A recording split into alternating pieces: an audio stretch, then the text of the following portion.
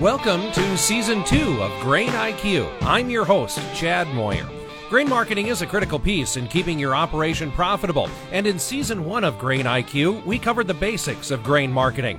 Now, Season 2 dives deeper into the grain marketing concepts that we covered in Season 1, so if you haven't listened to that, we invite you to start there.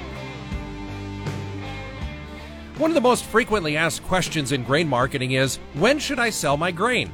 If only there was a magic ball to predict the price trends in the future. Hopefully somebody's working on that technology, but up until then, it is important to develop a marketing strategy that works for your operation. In this two-part conversation, Luke Beckman, a grain sales manager with Central Valley Ag Cooperative, is going to walk us through the trends and suggestions for both pre- and post-harvest marketing plans. Luke, as we kick things off today to talk about pre-harvest marketing strategies, tell us about you and your grain marketing experience. Well, thanks, Chad, for having me on. I'm a Northeast Nebraska farm kid. I grew up in Elgin, Nebraska, southern Antelope County, really predominantly irrigated corn and soybean production, and pretty good livestock presence in this part of Nebraska as well. I went to the University of Nebraska in Lincoln and studied a lot of ag courses, ag economics and agronomy, and started with Central Valley Ag right out of college. So I've really been stationed in Northeast Nebraska my whole life. What CVA asks me to do is to lead our grain origination staff. And so we have a group of 10 people that float around Northeast Nebraska, Northwest Iowa, and they work with producers to help them make better grain marketing decisions. So we're immersed in the grain markets every day.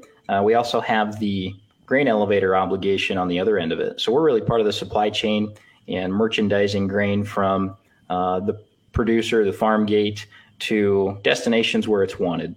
So we're part of that supply chain. We're part of growing food for the world.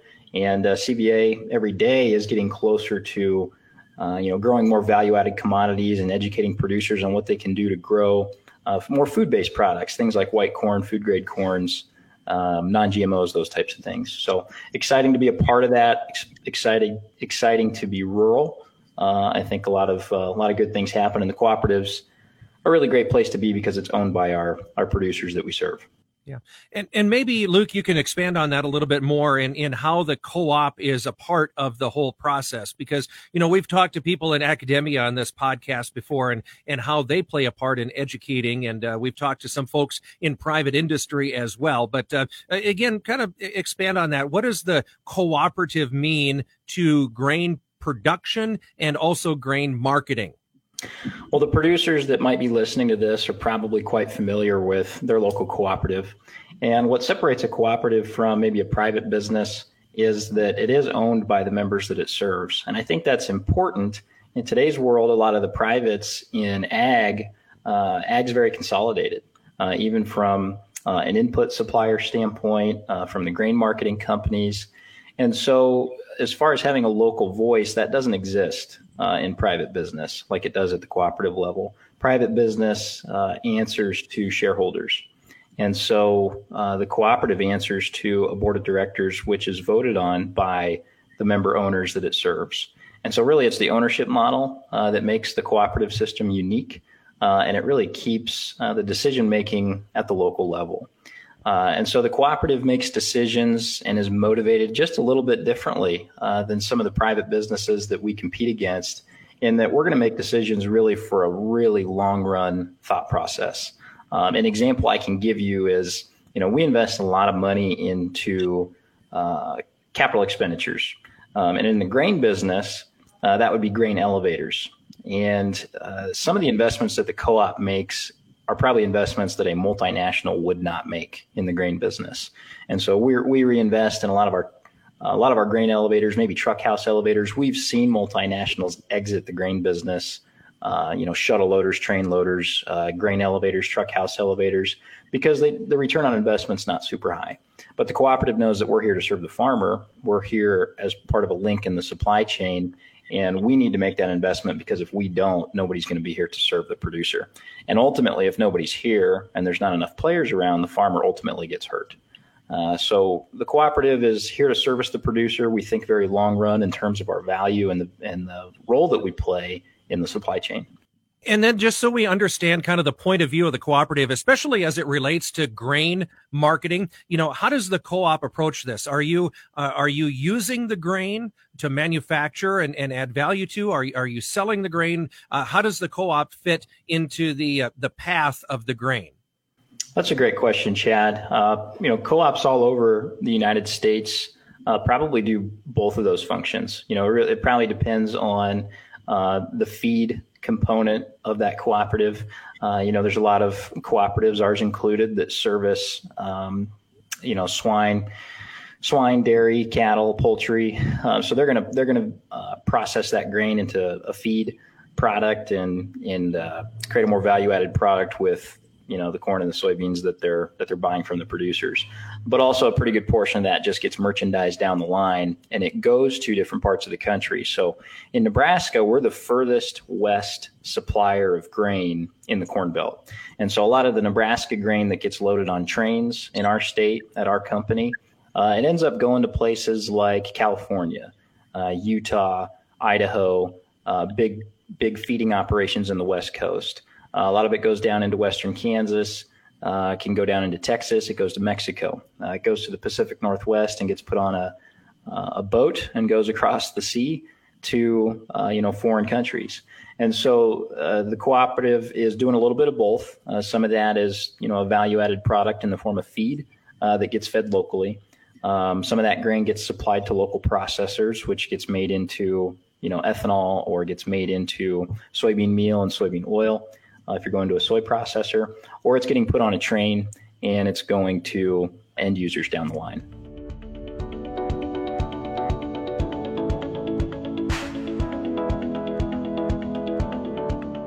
I'd like to get your thoughts, Luke. Why is it important even to have a marketing plan? Why should a farmer have a plan to price his or her grain, do you think? It's a business, Chad, is how I would answer that question. There's dollars at risk. A lot of producers borrow money to operate. Not all of them, but a lot of people borrow money to operate. And so there's risk associated with running a business, even if it is a family farm. You have to make ends meet. So having a plan is important because there's dollars at risk. And without a plan, the market doesn't care. That sounds harsh, but the market does not care about you. It's cold. It can be cold. And so it's important that you are in control of your situation as much as possible. And so it's important that you attack grain marketing with some form of a plan. And we'll talk about, some of the steps that we like to communicate to our producers. But without a plan, you're setting yourself up, for failure. You're going to be a victim of, whatever the market does. Sometimes that can be a good thing, right? If the market just happens to rally, but that works both ways. For every winner, there is a loser in the marketplace. And so we encourage producers to do certain things, certain fundamental things that we've seen some of the best grain marketers do, best farmer grain marketers that we work with. There's certain practices that some of these guys and gals have in common that produce good results. And so we try to communicate those and coach our farmer owners on some of those points to help them be more successful. What do you think are the essential elements of any marketing plan? What has to be a part of the marketing plan in the effort to price the grain that you produce? Great question. Yeah, there's a few steps. Number one is production estimates. Very basic. It's a mix of acres. What are you going to grow? What's your yield estimate? You probably have an APH, a yield history of some kind for a given farm. So you should have an idea of what that farm can raise. In Nebraska, there's a chunk of the production is irrigated, and that's going to give producers more confidence in terms of what they're going to grow. But if not, if you're a dryland grower without irrigation, trust that APH and what your farms can produce. So number one is you need to know what you're going to grow.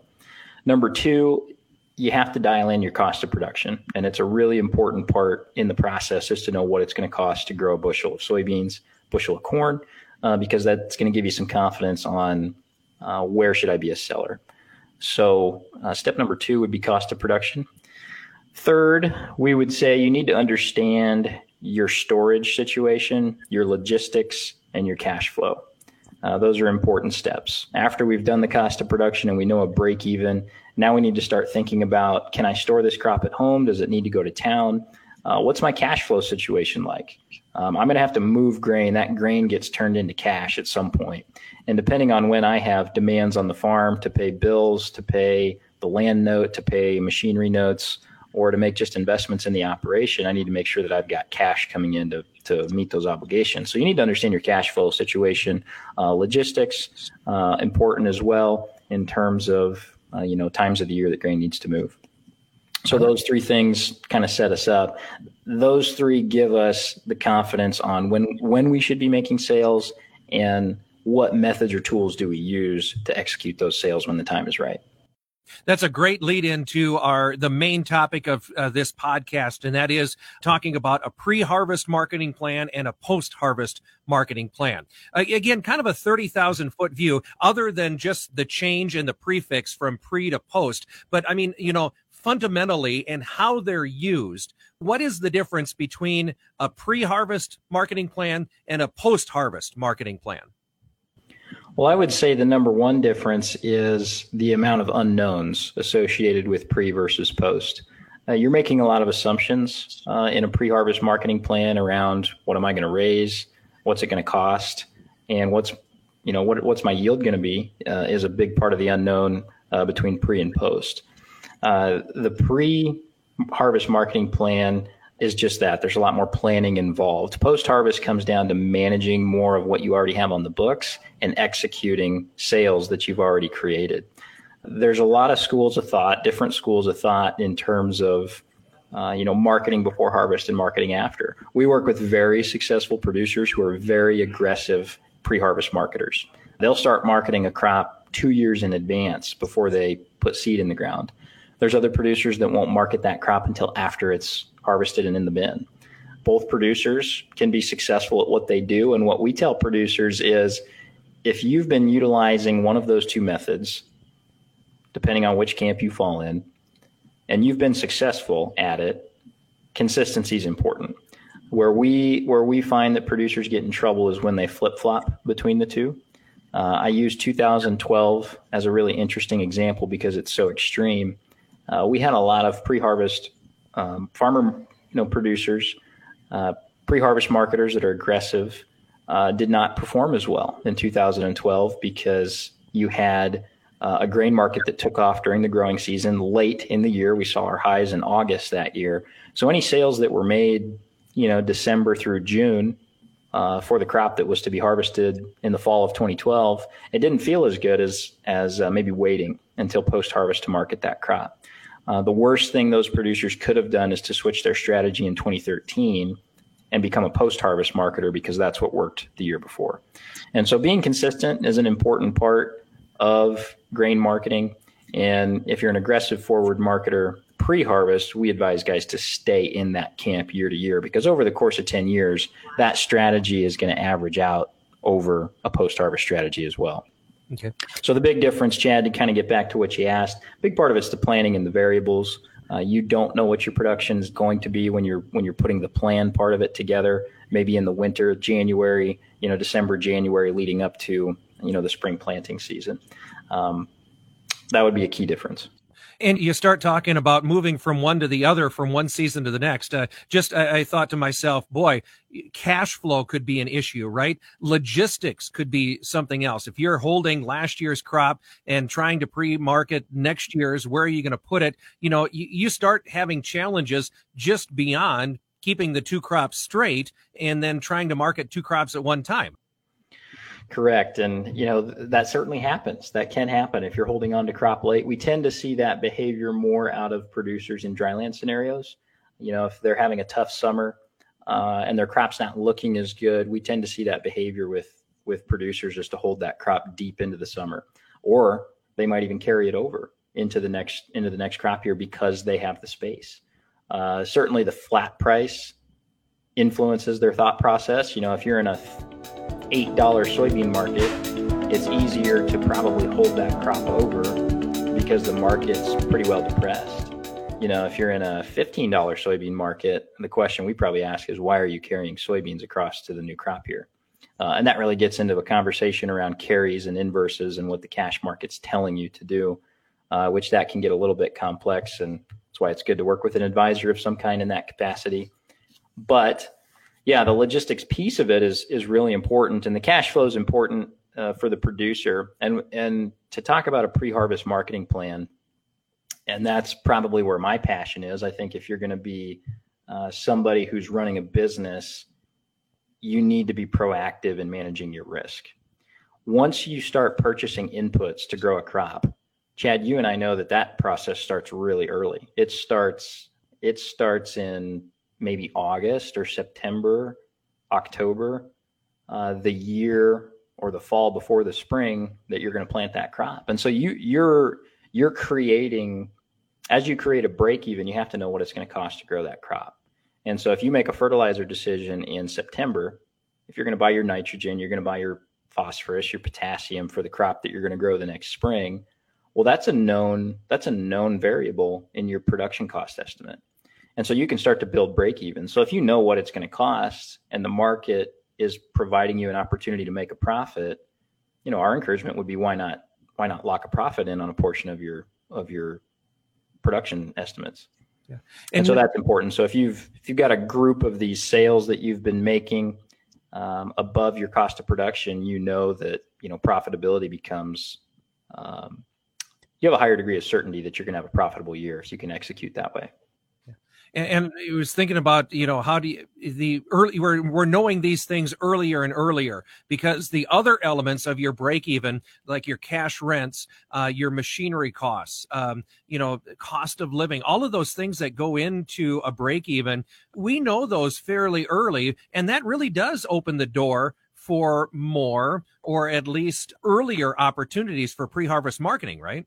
Absolutely. Those variables or those unknowns, when they no longer become unknowns but become knowns, it's going to give you more confidence to say, hey, should I sell $12 soybeans today when my break even's at 10?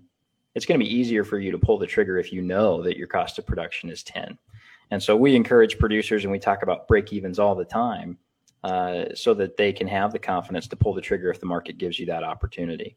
As post-harvest comes into focus, the yield is the variable that we weren't sure about in the spring leading up to harvest or the summer leading up to harvest. You're still speculating, right? You don't know what the final yield is going to be. If you're a dryland producer, that's a bigger question mark, right?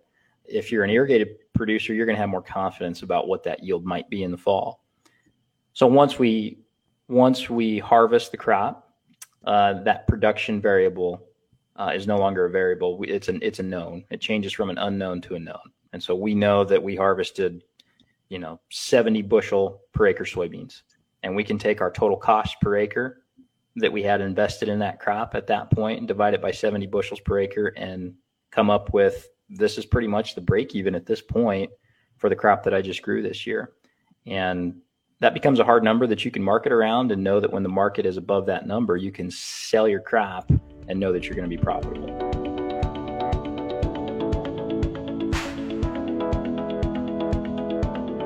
Let's break down a pre-harvest marketing plan a little bit more.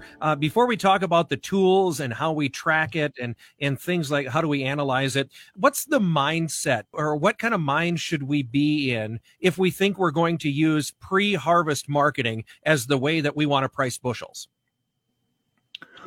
You need to have it's really a budget. You're putting a budget together when you're putting that break even together. So you need to have a planning and a forecasting mindset.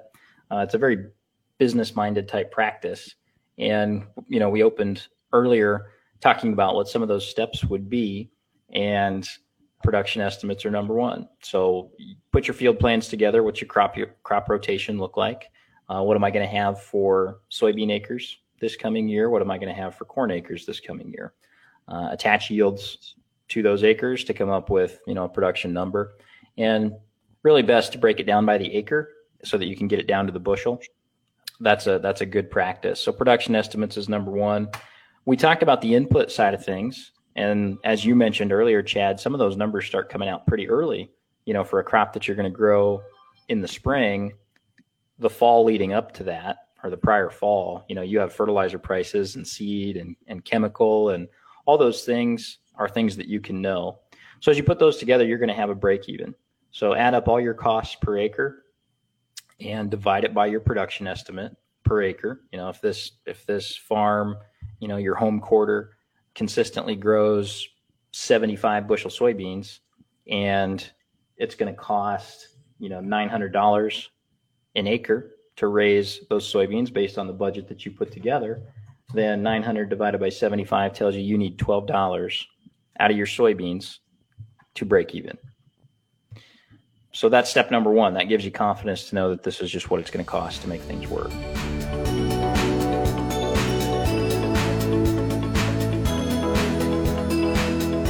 Ultimately, you get through that planning process of developing a break even and you put that budget together. Then the question that farmers ask all the time is, when should I make the sales? So that gets to be a complex question, and that gets into fundamental analysis. What's the supply and demand situation of the market? What's the longer term trajectory of the type of market that we're in?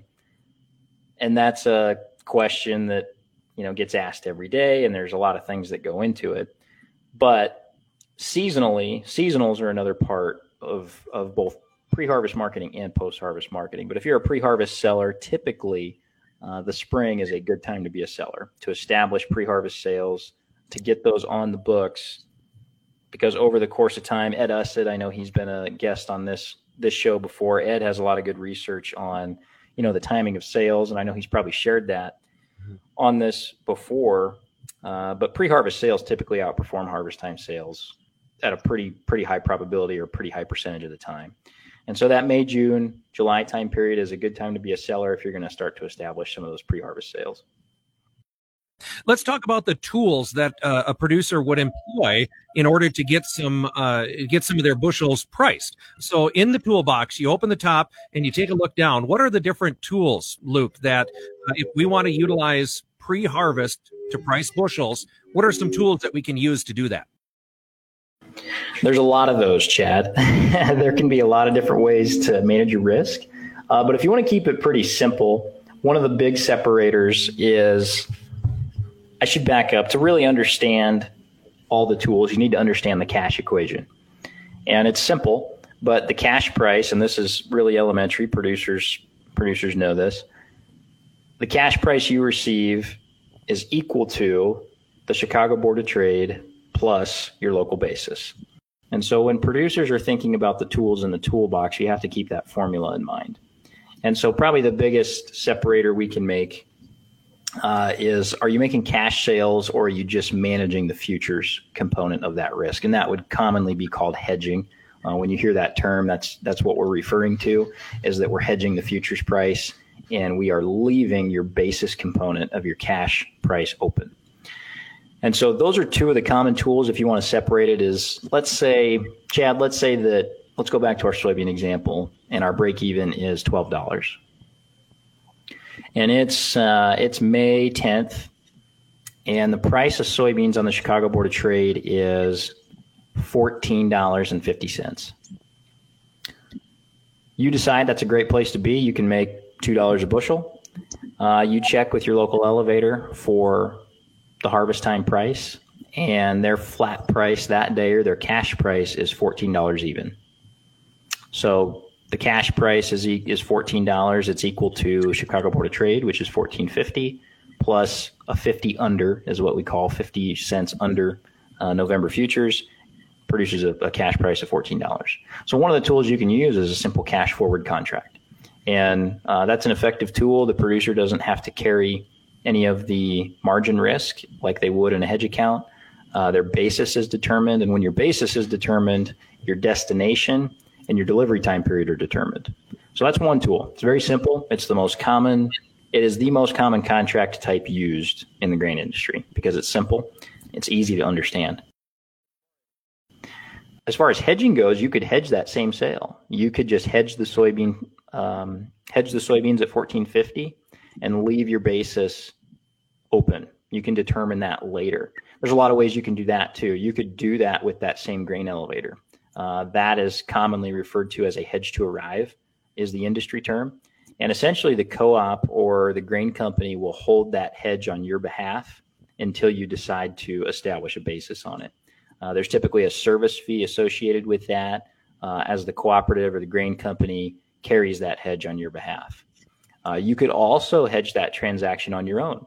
If you have a brokerage or a hedge account with a commodity broker, you could hedge that same transaction at $14.50, but you have to margin that position. You've got to put money into your account to both satisfy what's called an initial margin requirement, and then as the market moves, you may have to put more money into that position if the Chicago Board of Trade goes against you. And in our example, that would be if soybeans go to $15, you've got to put 50 cents into your account to keep your position liquid.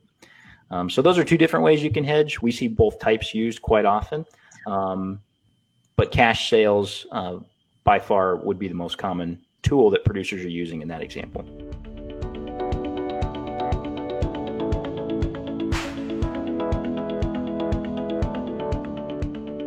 So if you look at either doing a cash sale, a forward cash, or locking in the futures is the other way that you offered there.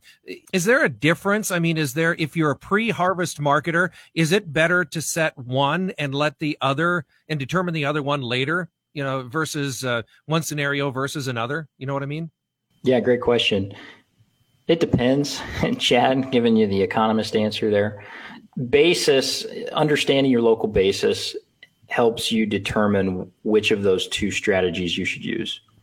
That's something that you would have to become familiar with, or your local grain buyer could certainly give you some information about that as well. If your basis is strong, in our example, it's 50 under, right? 50 cents under the Board of Trade. If you say to yourself, well, shoot, typically harvest basis is 60 under or 65 under.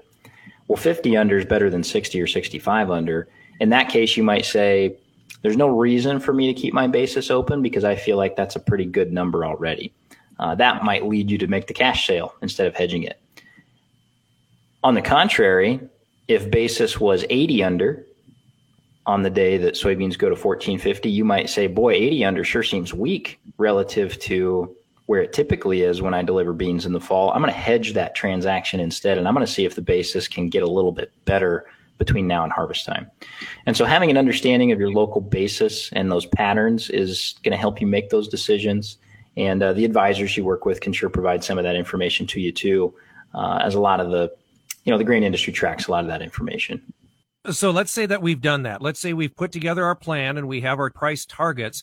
How far out should we be getting started? And then how do we track, from whenever we get started, how do we track the progress of a pre-harvest plan up until the combines roll? A good question to ask yourself, Chad, as to answer your questions. A key question that we like to ask our producers is, what % of your crop do you want to have marketed before harvest? I think that's a very key question. Some farmers will respond and say, well, I don't know, how much should I have sold before harvest? And that really, to me, that gets back to cash flow. If you pay attention to seasonal marketing patterns in the markets, and these, nothing's absolute in grain marketing ever, but we mentioned it earlier that May and June tends to be the best time to market grain. What we would tell producers to answer the how much should I market ahead of time, what are your cash flow needs between harvest and April 15th of the next year? Why April 15th? Well, April 15th is kind of when those seasonals start to strengthen. We tend to start seeing better prices about the middle of April through, the 4th of July. If you have enough pre-harvest sales on the books to satisfy your cash flow obligations between harvest and April 15th, you're not going to find yourself in a position where you're backed into a corner in the winter where you have to sell grain because you need cash. And I think that's important. We've heard producers make comments before that they say, well, I just sell cash when the banker needs money. I just sell some grain when the banker needs money. You don't want to put yourself in that situation. You want to sell on your terms. You want to sell when the market is in your favor. And so that's how you would determine how much pre-harvest grain to sell. And we would tell you, don't go beyond your insurance limits. So crop insurance is part of the discussion. We haven't mentioned that yet in our discussion, but crop insurance is a really important tool in grain marketing, especially if you are a dryland producer. Irrigated producers tend to have more confidence in what they can grow. And as far as a multi-peril revenue-based insurance policy, it probably doesn't provide as much value to the irrigated producer like it would the dryland guy. But anyway, market up to your insurance limits if you're comfortable, and let your cash flow requirements kind of dictate how many pre-harvest sales you need to have in the hopper going into the fall. And then just to kind of round out and make this a complete discussion to fill the last part of the circle, how do we, if we've pre-harvest, if we've got some sales or hedges on, like you say, how do we complete the transaction? Sure. So we really transitioned into our post-harvest marketing plan at that point. So you've got to do a couple things. It depends on which tool you utilized when you made those pre-harvest sales. If they were all cash sales, it's pretty easy. You just deliver the grain for the time period that you contracted the grain for. If you hedged those sales instead, then what we talk about with our team is we need to manage that hedge or manage that position until the basis is established and the grain is delivered. And that involves conversations around what do the futures spreads look like? What does the basis look like? That's going to dictate what we do with those hedges.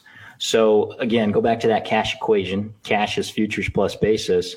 In our pre-harvest marketing plan, we manage the futures risk. That's done. That's over with.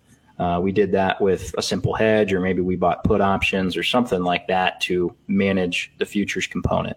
But basis is open. So we still have to have a conversation about what to do to establish a basis. That's going to give you a lot of flexibility because your destination and your delivery windows open with those. You don't have to deliver those at any set time. You can, what we call it, roll the position into a deferred futures month, and that'll allow you to deliver it at a different time period. So in our post-harvest marketing plan, it depends on what tools we utilized to establish pre-harvest sales. And if they were hedges of some kind, then we'll have to manage those hedges to establish a basis at some sort of destination when it fits the rest of our marketing plan around cash flow, logistics, weather plays a part in when we would establish basis on hedges, those types of things. So there's that part of it.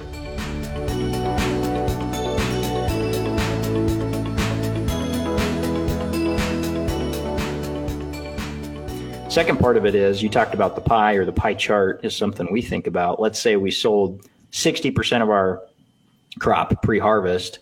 Well, that means 40% of it still needs to be sold. And so if we've matched up pre-harvest sales with cash flow requirements, we might be in a position where we don't have to market that 40% until the following spring when prices start to rally again. So it's really the same process at that point. If you find attractive pricing opportunities on that 40%, you can start to pull the trigger on those bushels as you see fit. We've seen rallies in December before. That might be an appropriate time to start making sales on that remaining 40% of what would now be old crop, on your farm or maybe at the elevator. How do we assess the success of our pre-harvest marketing plan? I feel like that's a subjective question, Chad, because I think everyone will define success differently. They would answer that question differently. If you're super ROI focused, return on investment focused, then your measuring stick might be profitability. Is my income greater than my expenses? If I knew I was going to spend, $900 an acre in our soybean example, a 10% return on investment's $90 an acre profit, right?